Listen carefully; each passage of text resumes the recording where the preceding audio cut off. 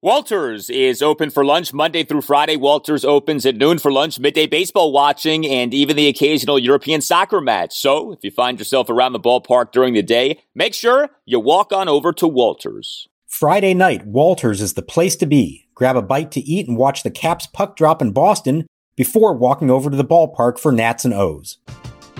We're driven by the search for better. But when it comes to hiring, the best way to search for a candidate isn't to search at all. Don't search, match with Indeed. Indeed is your matching and hiring platform with over 350 million global monthly visitors, according to Indeed data, and a matching engine that helps you find quality candidates fast. Ditch the busy work. Use Indeed for scheduling, screening, and messaging so you can connect with candidates faster. Leveraging over 140 million qualifications and preferences every day, Indeed's matching engine is constantly learning from your preferences, so the more you use Indeed, the better it gets. Join more than 3.5 million businesses worldwide that use Indeed to hire great talent fast. And listeners of this show will get a $75 sponsored job credit to get your jobs more visibility at Indeed.com/Blue Wire. Just go to Indeed.com/Blue Wire right now and support our show by saying that you heard about Indeed on this podcast. That's Indeed.com/Blue Wire.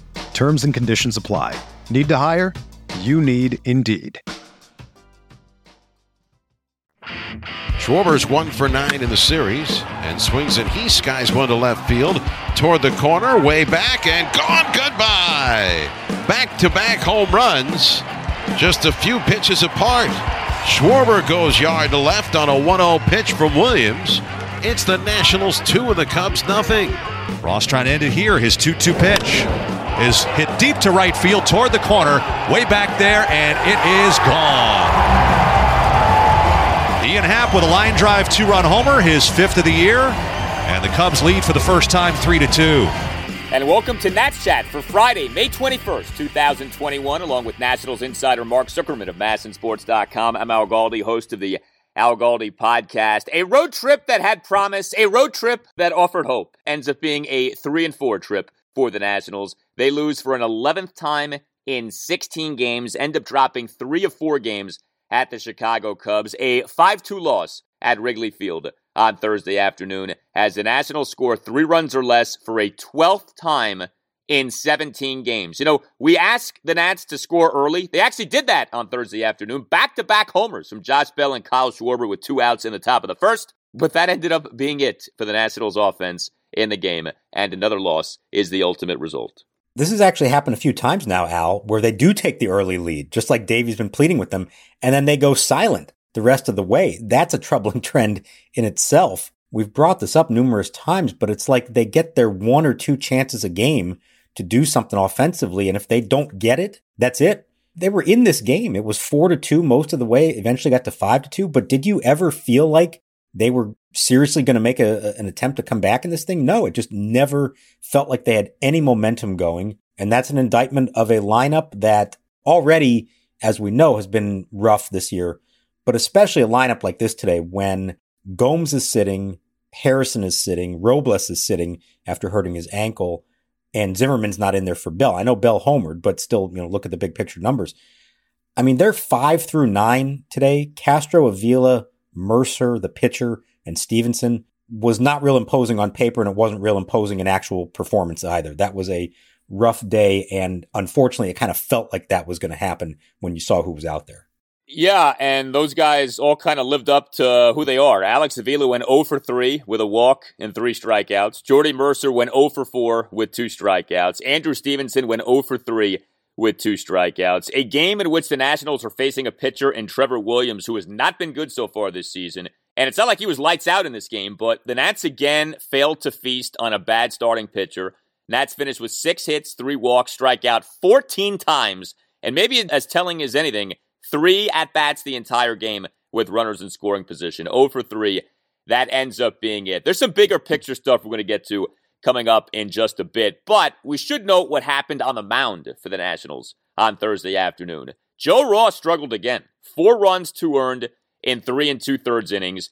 And yes, Eric Fedde is on the COVID-19 injured list, that's true. But because he's been vaccinated, the expectation is that he won't be out that long. Steven Strasburg is coming back. That is now official. Davey Martinez said that, so Strasburg will be starting game 1 against the Orioles on Friday night. But could it be, Mark, that Ross was bad enough to where when Fedde's ready to come back, he does in fact end up taking Ross's spot in the rotation? Yeah, I think that's much more of a reality now than maybe it was a week ago. And, we had been bringing this up for a while and wondering, especially after Fedde's last start, was there a case for him over Joe Ross? And if Erick Fedde doesn't have to go on the COVID IL right now, I think it would be a fairly easy decision, to be honest. I think he would be the one. That won't be happening now, obviously. Strasburg is taking Fedde's spot on Friday. Now, here's where it gets tricky, and I don't think they really know the answer to this yet. Fedde is in quarantine, and Davey Martinez said that for the moment, they still have to find a way to get him and Tanner Rainey back to D.C. They can't fly on the team plane because they're isolated. Even though Fedde is vaccinated and not feeling any symptoms, we don't know the status of Rainey other than he was deemed a close contact. So I don't know if Fedde's going to be able to get the work in that he needs the next few days to maybe be ready to come back quickly.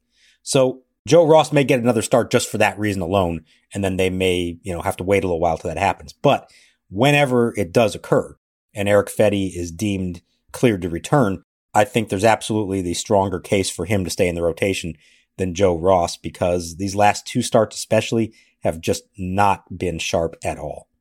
Yeah, like we said, Ross's line, 4 runs, 2 earned, 3 2/3 innings, 5 hits, gave up a homer and 4 singles, a walk and a hit by pitch versus 3 strikeouts on 78 pitches. It's been such an odd year for Joe Ross so far. I mean, by my count now, he's had 3 really bad starts, including this one on Thursday afternoon. The other 5 starts have been good. The other 5 starts, he's got an ERA under 2. He's got an ERA of 1.63, but the 3 bad ones have been bad. And these 2 most recent starts have been really poor. And, some of the stuff we saw on Thursday afternoon, gives up a run in the bottom of the 4th, a 1-out 7-pitch walk, and Nick Martini had Martini down at 1.02, couldn't put him away.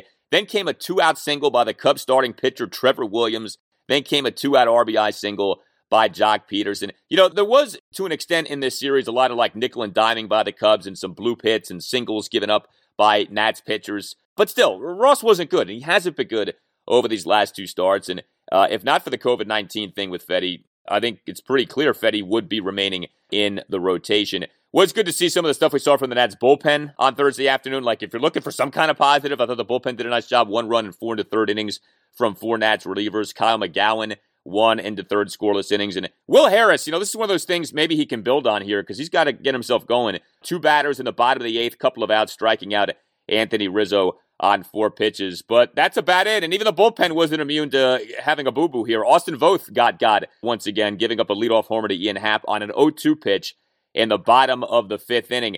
The Cubs are a pesky team. They're not clearly what they were in 2015, 2016, that time period. But man, I tell you, in this series, it just felt like the Cubs, they put the ball in play. They did the things that needed to be done. And the Nationals were always 2 steps behind at every point in the series, it felt like. So I was going to say, at the end of this week, I don't feel like I'm watching the Cubs and saying, oh boy, that's a really good team. That's a true contender. Right. No, I didn't feel like that at all. Now, their bullpen has been very good, and they've made mincemeat of the Nats lineup in this game for certain. But no, I mean, every one of these games kind of felt like it was there for the taking, and it just didn't happen. You're right. They put the bat on the ball when they needed to. They took the extra base when they needed to. Nico Hoerner was diving all over the place at second base, making every single play over there. So yeah, sometimes the little things are enough, but you know what else they did? And we mentioned this the other night. They hit the ball in the air. And at Wrigley Field with the wind blowing out, that's all it takes. Those were not towering home runs. Nobody hit the scoreboard like Juan Soto did the other night. These ones landed in the basket, hovering right above the ivy. The Nationals just can't get the ball in the air, other than those 2 back-to-back homers at the start in the 1st inning. But the rest of the game, it's ground balls and strikeouts. And that to me is so troubling. I'm not a fan of just just hit the ball in the air no matter what. I mean, there are time and a place for that. But at Wrigley Field in the afternoon with the wind blowing out on a warm day, just hit the ball in the air, see if something might happen, if it might carry. That to me was really aggravating about this game. Nats also had another key out on the base paths, although in this case, it's by a guy who's been excellent on the base paths in Trey Turner. But one of the key moments in the game, the strike him out, throw him out, double play. Juan Soto batting, Trey Turner on first. That's exactly what you want. He is running. Pitch. Swing and a miss. The throw down by Higgins. The tag by Baez. Double play. So Soto grounded into a double play in the first inning. Strikes out into a double play here in the third inning. And Trey Turner ends up getting caught stealing on the strike him out, throw him out double play. Falls to 8 for 9 on stolen bases on the season. So that was a killer to see. There was some sloppiness too. Starlin Castro had a couple of errors in this game. It's another game in which the Nats don't do enough to win, don't do enough offensively, and end up going down with a loss here. And, it's been that kind of year for the Nationals. Like, they've never been on a skid where you say, oh my God, the season's falling apart. But they clearly have never been on any kind of a run where you feel like the team has caught fire. I mean, the longest winning streak so far has been 4 games. And since that season-best 4-game winning streak to get to 12-12, the Nationals are 5-11. I mean, it's been a really rough stretch here over the last few weeks. And like we said, 3-4 on this road trip. You're losing series after series. I mean, if you break down a season that way, it's been like a lot of series losses for the Nationals so far. And so with the record now 17-23, the Nationals have reached about the quarter mark of the season, right? 162 games, you're at 40 games. There's still so much that can change. There's still so much of the season to be had, and so many things can evolve. But it's not early anymore to where you say, well, you can't really take too much stock of this. Like, no, I think you can 40 games into the season. I think pretty clearly the biggest concern is the offense, and it just has not gotten going. The question is it going to get going? Do you have faith? Do you have belief in this offense being significantly better at some point this season, or do you think this is essentially what's going to be the case for the bulk of this year? So here's what's strange about that. Josh Bell and Kyle Schwarber had a really nice road trip. Collectively, I think they hit 5 homers between them, hit well over 300, on base over 400. They're basically doing exactly what they're supposed to be doing. And that wasn't enough to win enough games for them. And so that to me is surprising and maybe a little bit telling too, that it's not just as simple as those two getting going. I think bigger than that, of course, is Juan Soto needs to become Juan Soto again. And we saw glimpses of it Wednesday night, to be sure. We did not see it on Thursday. It was a rough game, a double play. Like you said, the strike him out, throw him out, a ground ball to first. He needs to turn into Juan Soto again. And they just need all of these guys to be going at the same time. And I think that's the concerning thing here, is that they don't have enough depth where, one of those big 4 hitters gets hot and that's enough. Like, no, they're going to need them all to be doing something, because the bottom half of the lineup is not really imposing. So on the one hand, I'd say, okay, yeah, Bell and Schwarber are getting better. That's a good sign. Soto is going to figure it out. Trey Turner's having a great year so far. Like, that should result in more than 3 runs a game, but it's not. And I don't know if that's a timing thing. They're just not coming through with hits at the right time. I don't know if it's a lineup construction issue. I don't know if it's just the fact that the bottom half of the lineup isn't doing much, but that to me is a concern, because this is who they are. There's nobody else coming to save the lineup. This is their lineup for the long haul. So you've got to hope that not only they get going here, but that they start bunching it together and doing it in succession and not just little bits here and there. That part of it is strange to me. So I think 2 things for me have really stood out with the offensive struggles throughout the year. The first one is one I've talked a lot about, which is this over-reliance on like 50-50 guys, or guys who could be good, but they're not certainties to be good. And you've gotten burned by that, right? You've gotten burned by Josh Bell. Up until recently, you got burned by Kyle Schwarber. You got scorched by Carter Kieboom. I mean, the extent to which that was a failure really can't be overstated. And, in some ways you've gotten burned by Victor Robles. He's been better lately. I wish we'd see more of him in the leadoff spot, but I mean, it's not like he's been lights out this year. It's still been kind of an up and down offensive season for Victor. So I think you start there. Like, the Nats went into the season with, okay, these are our guys, and if they don't work out, well, we're not quite sure what to do. And that's a problem. And it's come back to bite the Nats. But the other thing is the depth, the lack of length in the lineup. You have some teams in the majors that are ultra deep, ultra lengthy, right? The Dodgers come to mind. The Rays have come to mind in recent years. Then you have kind of middle of the pack teams in terms of depth and lineup length. Like, when the Nats won the World Series in 2019, they had some depth. They had some length. They weren't like the deepest team in baseball, but they clearly proved to be a team that had multiple options in some different spots, that kind of a thing. This team, this season for the Nationals, this is what you call a shallow team. Like, this is about as shallow of a team as I've ever seen with the Nationals, at least in the era in which they've been good, where it's just, there's nothing. I mean, there are no options here. Like, who Davey puts out there is who Davey's going with. And looking at the lineup for this game on Thursday, and you brought it up, I mean, Jordy Mercer batting in the 7th spot, Alex Avila in the 6th spot, like, this is what their lineup looks like? I know you're resting some regulars, but like, this is what they go with? This is the kind of depth they're putting forward, and that's not changing, especially with the state of the farm system, as we've discussed. Its farm system is not in great shape, and that's not going to change over the course of the remaining, 3.5 months of this season. And I think that, as much as anything, is what's concerning here, is that for whatever reason, whether Mike Rizzo wasn't allowed to do more in the offseason or if he thought he had done more than he actually did, they, on paper, are a very underwhelming team. And it really stands out when you look at some of these other teams across the majors. Like, it's one thing to be in the Nats bubble and to say, well, this guy's okay and that guy can be good. You do the compare and contrast with especially the really good teams. It's not even a competition, man, in terms of what the Nats have and what some of these other teams are putting out there. So here's the thing about what you're just talking about, the lack of depth in the lineup. And on a day like this, when he does give some regulars days off, which, it's a day game after a night game, that's completely understandable. Yan Gomes isn't catching every day. Josh Harrison is playing more than he was supposed to. Victor Robles got hurt the night before. Well, if you're going to sit multiple starters, the players you're now plugging in instead of them are not up to snuff. And look, Andrew Stevenson's a nice, solid fourth outfielder. That's fine, but he's not a super threat at the plate on a regular basis. Jordy Mercer, the same thing. He's a utility infielder. Alex Avila is known for his glove, not for his bat. So when you're doing all of those guys on the same day, that's when it leaves you with a lineup like this. And that's where, and I'm not saying this would have made the whole difference in the game, but if you're going to sit all of them, then do you have to start Zimmerman just to make sure you have one other big bat somewhere in there? And I know you're benching Bell to do that, and Bell hit the home run and all that. Okay. But if you're going to sit multiple starters on a given day, you got to, at least the rest of the lineup has to be your best possible hitters. And right now, Zimmerman is probably their third, maybe even second best hitter behind Trey Turner and maybe arguably behind or ahead of Juan Soto. And yet another game where, by the way, Zimmerman never appeared. The pitcher spot was up next. He never got to come up in the ninth inning. And when you only have so many options, you just got to play your best options as much as possible. And that's not happening. And so if you're going to give the guys days off, there's just not that depth there. And I do wonder if, it's still early and that it's May. You can't really get a lot of trade talk going right now, but maybe a month from now in late June, you can start talking about that to try to bring in a, for lack of better comparison here, like an Asdrubal Cabrera type that sort of, he may not be a star player, but somebody who can be plugged into a lineup on given days, come off the bench, maybe play more than one position and give you some depth on these days when you do need to rest starters. So I think this is going to be so interesting with the Nationals. If they continue along this path, I think Mike Rizzo's got to ask the hard question of, is it worth it to trade for offensive help for this team?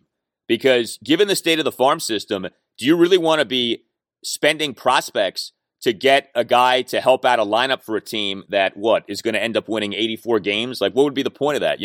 At some point, Rizzo's going to have to ask himself that question of, what are we doing here this season? And maybe is this a season in which you just kind of let the thing sink and, you try again next year, that sort of a thing. But I don't know that one guy's going to fix anything. For this thing to really turn around, right? Soto's got to catch fire. Turner's got to continue to do as he's done. Schwarber's got to stay right. Josh Bell has got to really rise up. And you need at least one other person to emerge here. That's asking for a lot. I mean, and the other thing, too, is I know the Nats have dealt with certainly the COVID-19 absences early in the season, and Soto missed time due to injury. But good number of these guys have stayed healthy this year. Like Trey Turner has not missed time. You've not missed, like Yan Gomes since the COVID-19 stuff. All those guys have been healthy. It's really been the Soto injury, and so that was significant. That's true. But teams have dealt with worse in terms of guys missing time due to injury. At some point you wonder, especially with the extent to which Davies had to lean on some of these guys this year because of the lack of depth, if the injuries do start to pile up. And if that happens, and if this becomes a situation where you're missing multiple regulars, then what? It's one thing to not be very deep in April and May. What's going to happen come July and August if you start to get some injuries with this team? That could really make things ugly. Yeah, so a couple things here. Come Friday, when Steven Strasburg is activated, they are essentially at 100% health now. Fedde and Rainey will be on the IL, not diminish their importance, but all the big names are going to be there on the active roster. So that is not an excuse. Injuries is not the problem here. And you're right. In 2019, when things were really bad in late May, it was right around this time, May 24th, you knew they were getting several big name position players back from the injured list. And that's not the case right now. They can't hang their hat on that. It's going to have to come from within. Now, Strasburg being back, if he stays healthy, if he is effective, and these are big questions as well, That's going to be a boost for the rotation. And ultimately, that may have to be their path here. They may need a lights out rotation 1 through 5 or at least 1 through 4 so that they can win games 3-2 and not need their offense to produce more than that. It's a lot to ask. As we've been saying, the margin for error for this team, the path to victory is very slim. But that may ultimately be what they're going to have to do. These next 40 games is what's going to decide the answer to your question before about what Mike Rizzo does. 80 games in, that's when you have to make that call. Are we buyers? Are we sellers? Are we standing pat? So they have another 40 to figure it out. These next 40, you're going to have to go much better than the first 40 did for him to be able to be in a position that he says, yes, let's go for it. If they play another 40 games like this, or God forbid worse, now it's a different story come July. Yeah. And if this does keep up, that Max Scherzer issue is going to pop up of if this is a season going nowhere, if this is a team going nowhere, and Max is continuing to be lights out, I think 100% the Nationals should be on board with trading Max Scherzer to try to help replenish the farm system. I don't know that the Nats will have the chops to do that. I know there are some people who don't want to hear about this, okay? But this to me, like if you're a smart GM, this is the way that you're thinking. And we're not at that point yet, okay? So we're not doing the Max Scherzer trade conversation on this installment of the show. But this is something to keep in the back of your mind. That could be a very enticing trade chip that the Nationals could deploy later in the season if things continue to go poorly. But we're not there yet. And that is the good news. I mean, for all of the struggles, and the Nats have had a lot of obstacles and a lot of things go wrong so far, they're 17-23. You know, you're not looking at a team that's like, 15-25 or something like that. You're not looking at a team that, is just buried in a division that's really tough. That's another thing working in the Nats' favor. National League East has been underwhelming so far. You look around baseball, the American League East, as we're taping this podcast right now, is 4 teams, each with a winning percentage of at least .560. Nats are not in a division like that. The Nats are in a very underwhelming National League East here. So that's the good news for the Nationals. There is still very much a path to this season being a good season, but you're not there yet. And if you're being honest and objective about things, you may never get there this season. I mean, right now, this season feels a whole lot more like 2013, 2015, and 2018 than it does 2014, 2016, 2017, maybe 2019. We'll see. That would be the comp, right? The lackluster start and you get going. But Nats have had teams that just never end up firing. And this is kind of sort of felt like one of those teams so far this year. It has. Now, here's the thing. It's not as bad at the moment as 2019 was. Here's the crazy thing. As bad as it sounds, for them to end up 19-31 again this year, they have to go 2-8 over their next 10. Yeah. Now, God help us if that happens and they're 19-31 again. But if they just have a halfway decent homestand coming up, and it's a 9-game homestand against the Orioles, the Reds, and the Brewers, even if you just go 500 in that homestand, you're still in a better position 50 games in than you were in 2019. So that tells you just how low they were in 2019. And like you said, they are being helped out a ton by the division not being what we thought it was going to be. The Braves have issues. They are under 500. The Mets will look great for a week and then collapse for a week. They have tons of injuries and other issues. The Phillies have their issues. So that is the saving grace right now. They can tread water and still be in this. But at some point here, they can't just tread. They need to actually surge. And you would hope that the return of Strasburg and a healthy lineup is going to be enough to make that happen. We need to see it happen now. Here's a homestand. Like I said, 3 opponents that are not exactly the cream of the crop that they're facing this year. That's an opportunity to maybe turn things around the right direction. Hey guys, Al Galdi here to tell you about FanDuel. I'm so excited that we have baseball. There's nothing like watching a game with great weather, a cold drink, and a little action on FanDuel Sportsbook. If you've never bet on baseball before, now's actually the perfect time to give that a shot because FanDuel is letting new users swing for the fences risk-free. You'll get up to $1,000 back if your first bet doesn't win, and once you have an account, you can get up to $25 back each day if your same-game parlay bet falls one leg short. This way you can combine multiple baseball bets for an even bigger win all season long. Games on Friday night include the Boston Red Sox at the Philadelphia Phillies at 7:05. Aaron Nola starting for the Phils. Under might be the play in that one. There's a reason that FanDuel Sportsbook is America's #1 sportsbook. The app is simple to use. They've got great odds in all different betting markets, unique fun bet types like same-game parlay and always-on promotions that let you get more action out of every game day. And when you win, FanDuel will pay you your winnings in as little as 24 hours. Just download the FanDuel Sportsbook app and sign up with promo code CHAT to get in on the action. 21 plus and present in Colorado, Iowa, Illinois, Indiana, Michigan, New Jersey, Pennsylvania, Tennessee, or West Virginia. First online real money wager only for risk-free bet. Refund issued as non-withdrawable site. Credit that expires in 7 days. Restrictions apply. See terms at sportsbook.fanduel.com. Gambling problem? Call 1-800-522-4700 in Colorado. 1-800-BETS-OFF in Iowa. 1-800-9-WITH in Indiana. 1-800-270-7117 for confidential help in Michigan. 1-800-GAMBLER. New Jersey, Pennsylvania, Illinois, Virginia. Tennessee, 1-800-889-9789, or in West Virginia, visit www.1800gambler.net. Are you interested in buying or selling your home? Support for Nats Chat comes from Rachel Levy of Compass Real Estate. By focusing on the personal parts of the real estate process and using technology to simplify the rest, Rachel seamlessly guides her clients through their experience. Rachel uses her deep local knowledge and exceptional customer service to advocate for her clients all across D.C., Maryland, and Virginia. To learn more, follow her on Instagram at Real Estate Rachel. Hey, Nat Chat listeners, Tim Shovers here to tell you about Sunday Scaries CBD gummies. If you're someone that struggles with sleeping, I cannot recommend this enough. I've been taking it the past few weeks, and I haven't slept this well in years. Whether you have a racing mind, lying awake at night, or just feel on the verge of a nervous breakdown, Sunday Scaries is always there for you.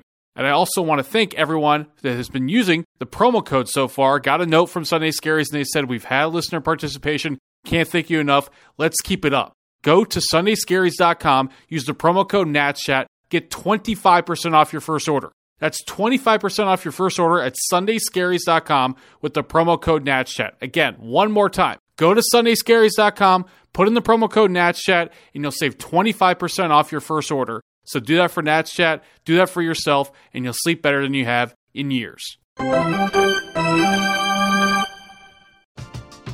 We're driven by the search for better. But when it comes to hiring, the best way to search for a candidate isn't to search at all.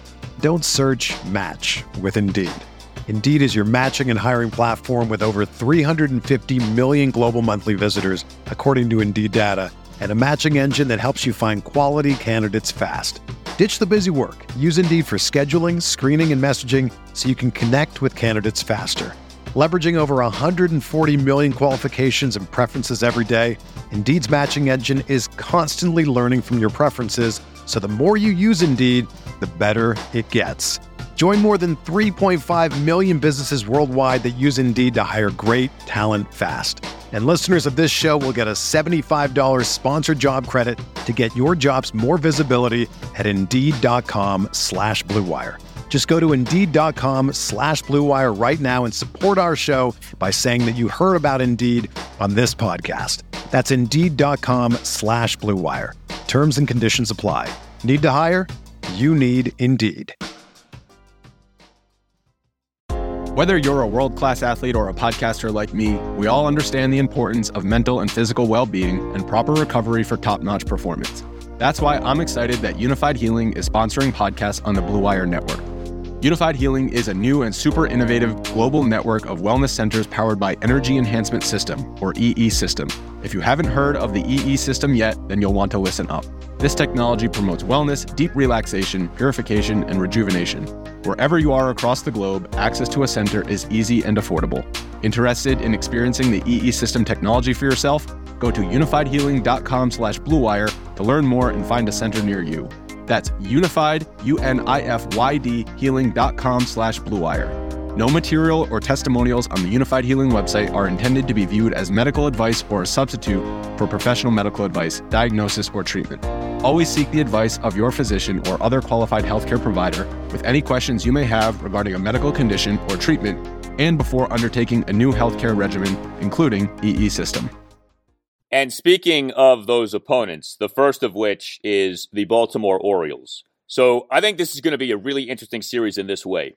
The Nationals' offense is bad. The Orioles' pitching may well be worse. The Orioles' pitching is horrendous. The Orioles' pitching just got ravaged in a 3-game sweep to the Tampa Bay Rays at Camden Yards. The final scores of those games, 13-6, 9-7, and 10-1.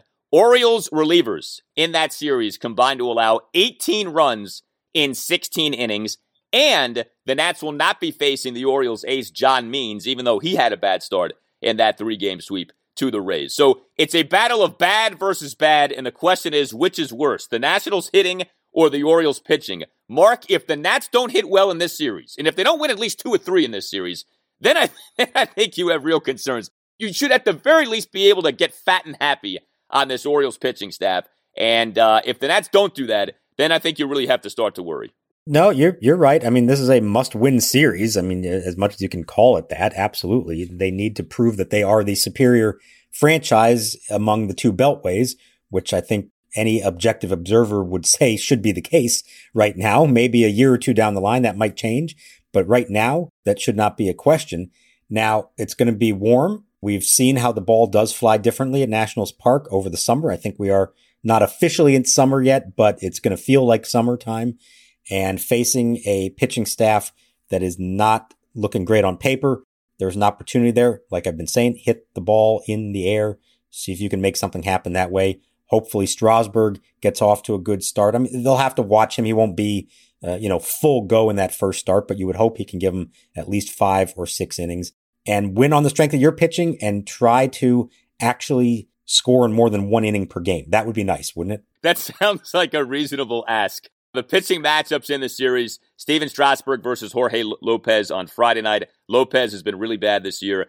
Saturday afternoon, 4:05, John Lester versus Bruce Zimmerman. Zimmerman's been bad so far this year. And then Sunday afternoon, 1:05, Patrick Corbin versus Matt Harvey. Harvey had been a nice story, but he struggled a lot over his last 2 starts. So, there's no excuse in this series for the Nationals not to hit. We'll see if they end up getting the job done. All right, we want to remind you, T-shirt sales ongoing. The great-looking Nats Chat podcast T-shirts. We are actually sold out of our medium T-shirts. So for those of you who are trying to look all jacked up and order some schmediums, for now, you're going to have to make do with other sizes. But it's a great-looking shirt. You can get a look for yourself, and you can order them online. The website is natschatpodcast.square.site. That's natschatpodcast.square.site. Also, we've been asking for listeners to email in voice memos for your takes on the Nationals, your questions on the Nats. If you want to do any tales of Little League via voice memos, you can. Again, just record yourself in your smartphone. Email us, natschatpodcast@gmail.com. But what we have for you on this installment of the Nats Chat Podcast is a special voice memo. It comes to us from the voice of the AAA Rochester Red Wings, Josh Wetzel. So we just made mention of the Nationals farm system. It's not in great shape right now, but that doesn't mean you don't pay attention to it. And remember, among those at AAA for the Nationals is maybe their best position playing prospect in Luis Garcia. So let's get a report right now from the voice of the Red Wings, Josh Wetzel, on how things are going at AAA Rochester. Hey there, this is Josh Wetzel, the broadcaster for the Rochester Red Wings, the new AAA affiliate for the Washington Nationals. Just giving you an update on how some of the players in the Nationals system are playing right now in AAA, some of the maybe more high-profile prospects, starting with the Wings leadoff man, Luis Garcia. He's hitting .204 at the moment leading into the game Wednesday afternoon. He does have 3 home runs, including a couple that have led-off ball games. In fact, he's the first Red Wing in a few years to have multiple game-beginning home runs in the same season. He's playing mostly shortstop, a little bit of second base. You can tell he's an exciting player, and certainly Wings manager Matthew Lecroy is extremely high on him. He's used the word superstar multiple times in describing the kind of potential he thinks Luis possesses. Carter Kieboom just did his first home run as a Red Wing on Tuesday night, a line drive bullet into the left field corner. He's had an uneven start to the season because he was on the shelf a little bit in the season opening 2-week road trip with a quad issue. Has come back though now, and unfortunately Tuesday night after his home run came out of the game because he was feeling under the weather, but he is back in the lineup Wednesday afternoon, which is obviously good news. Jake Knoll has played all over, second base, third base, left field, maybe another position in there as well. He's hitting about .260 with quite a few doubles, so he's been playing well for the Red Wings also. And pitching-wise, Wings have gotten some pretty good pitching so far from the bullpen. Guys like Ron Harper, who Nats fans are familiar with. Justin Miller has pitched well out of the bullpen. Dakota Backus has been effective out of the bullpen. Those are maybe the primary guys that stand out as far as the bullpen is concerned.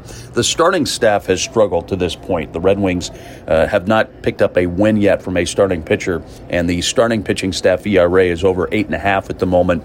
But there have been a lot of kind of wild numbers, quite frankly, so far in the early portion of this minor league season. So I think things have yet to really normalize after there was no baseball at all in the minor leagues in 2020. That's kind of an update for now. Hopefully the news will be a little bit more positive down the road after the Wings have gotten off to a little bit of a slow start, but it really is just good to have baseball back so far in 2021. All right, Mark, so some good stuff there from Josh Wetzel, the voice of the AAA Rochester Red Wings. He made mention of maybe/probably the Nats' best position-playing prospect, Luis Garcia. He's not off to a great start in the minor league season, but from like an organizational outlook perspective, Mark, what is kind of the timeline here with Garcia? Is the hope that next season he's an everyday player for the Nationals, or not necessarily? I think that's a fair assessment, and the hope would be that after a full year at AAA, and remember, things were weird for him. He had played a bit at AA in 2019, obviously no minor leagues in 2020. They call him up when Starlin Castro breaks his wrist, and so he was just thrown into the fire and had his moments. Clearly was overwhelmed and wasn't ready for that kind of promotion, but you could see the potential there. So I think a full year at AAA is good for him, and yeah, I think there's absolutely reason to think that going into 2022, he could be your starting second baseman with potentially, don't want to look this far ahead or scare people off, but maybe he is your shortstop of the future if they can't re-sign Trey Turner. So this is a big year for him to show that he can produce at that level against pitching that is mostly veterans and guys who have big league experience. I think that's important for him. But I also don't want to rule out the possibility. You know, we've been saying how there really isn't anybody waiting in the wings to help this lineup from within. And I think we've reached a point where if Carter Kieboom does it, it will be surprised now. It could happen. You never know, but I think that's not in their plans. But I think there is potential if Garcia were to get hot and to show by the middle of the season that he has figured out AAA hitting or pitching, that you could maybe call him up and have him maybe share the job at second base with Josh Harrison. That would free Harrison up to play some other positions, give like Kyle Schwarber a day off and play in left field, come off the bench.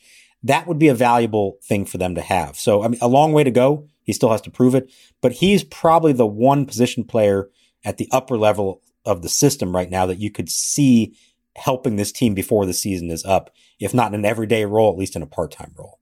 Yeah, would be great to see that. Nats certainly could use that. You tell us what you think. Hit us up on Twitter, @Nats_chat. You can email us, natschatpodcast@gmail.com, including if you would like to become a sponsor of the Nats Chat Podcast. All Nationals radio highlights on Nats Chat are courtesy of 106.7 The Fan. For Mark Zuckerman, I'm Al Galdi. We'll talk to you next time on the Nats Chat Podcast. The 2-0 pitch. That ball's drilled deep right field. Luis Garcia looking for home run number 3. He finds it. Yes, sir. Everyone is talking about magnesium. It's all you hear about. But why? What do we know about magnesium? Well, magnesium is the number one mineral that 75% of Americans are deficient in. If you are a woman over 35, magnesium will help you rediscover balance, energy, and vitality. Magnesium supports more than 300 enzymatic reactions in your body, including those involved in hormonal balance. From functional medicine doctors to mental well-being and female hormone experts, we all know that magnesium is the one mineral to improve all aspects of well-being and health. But which one? Magnesium Breakthrough from Bioptimizers, the trusted choice recommended by leading experts with 7 best-absorbed forms of magnesium to ensure your body receives the support it needs for overall well-being. Go to bioptimizers.com/balance today and use code BALANCE10 for 10% off. Support your journey to wellness at bioptimizers.com/balance. Magnesium Breakthrough from Bioptimizers, your foundation to optimal health and vitality.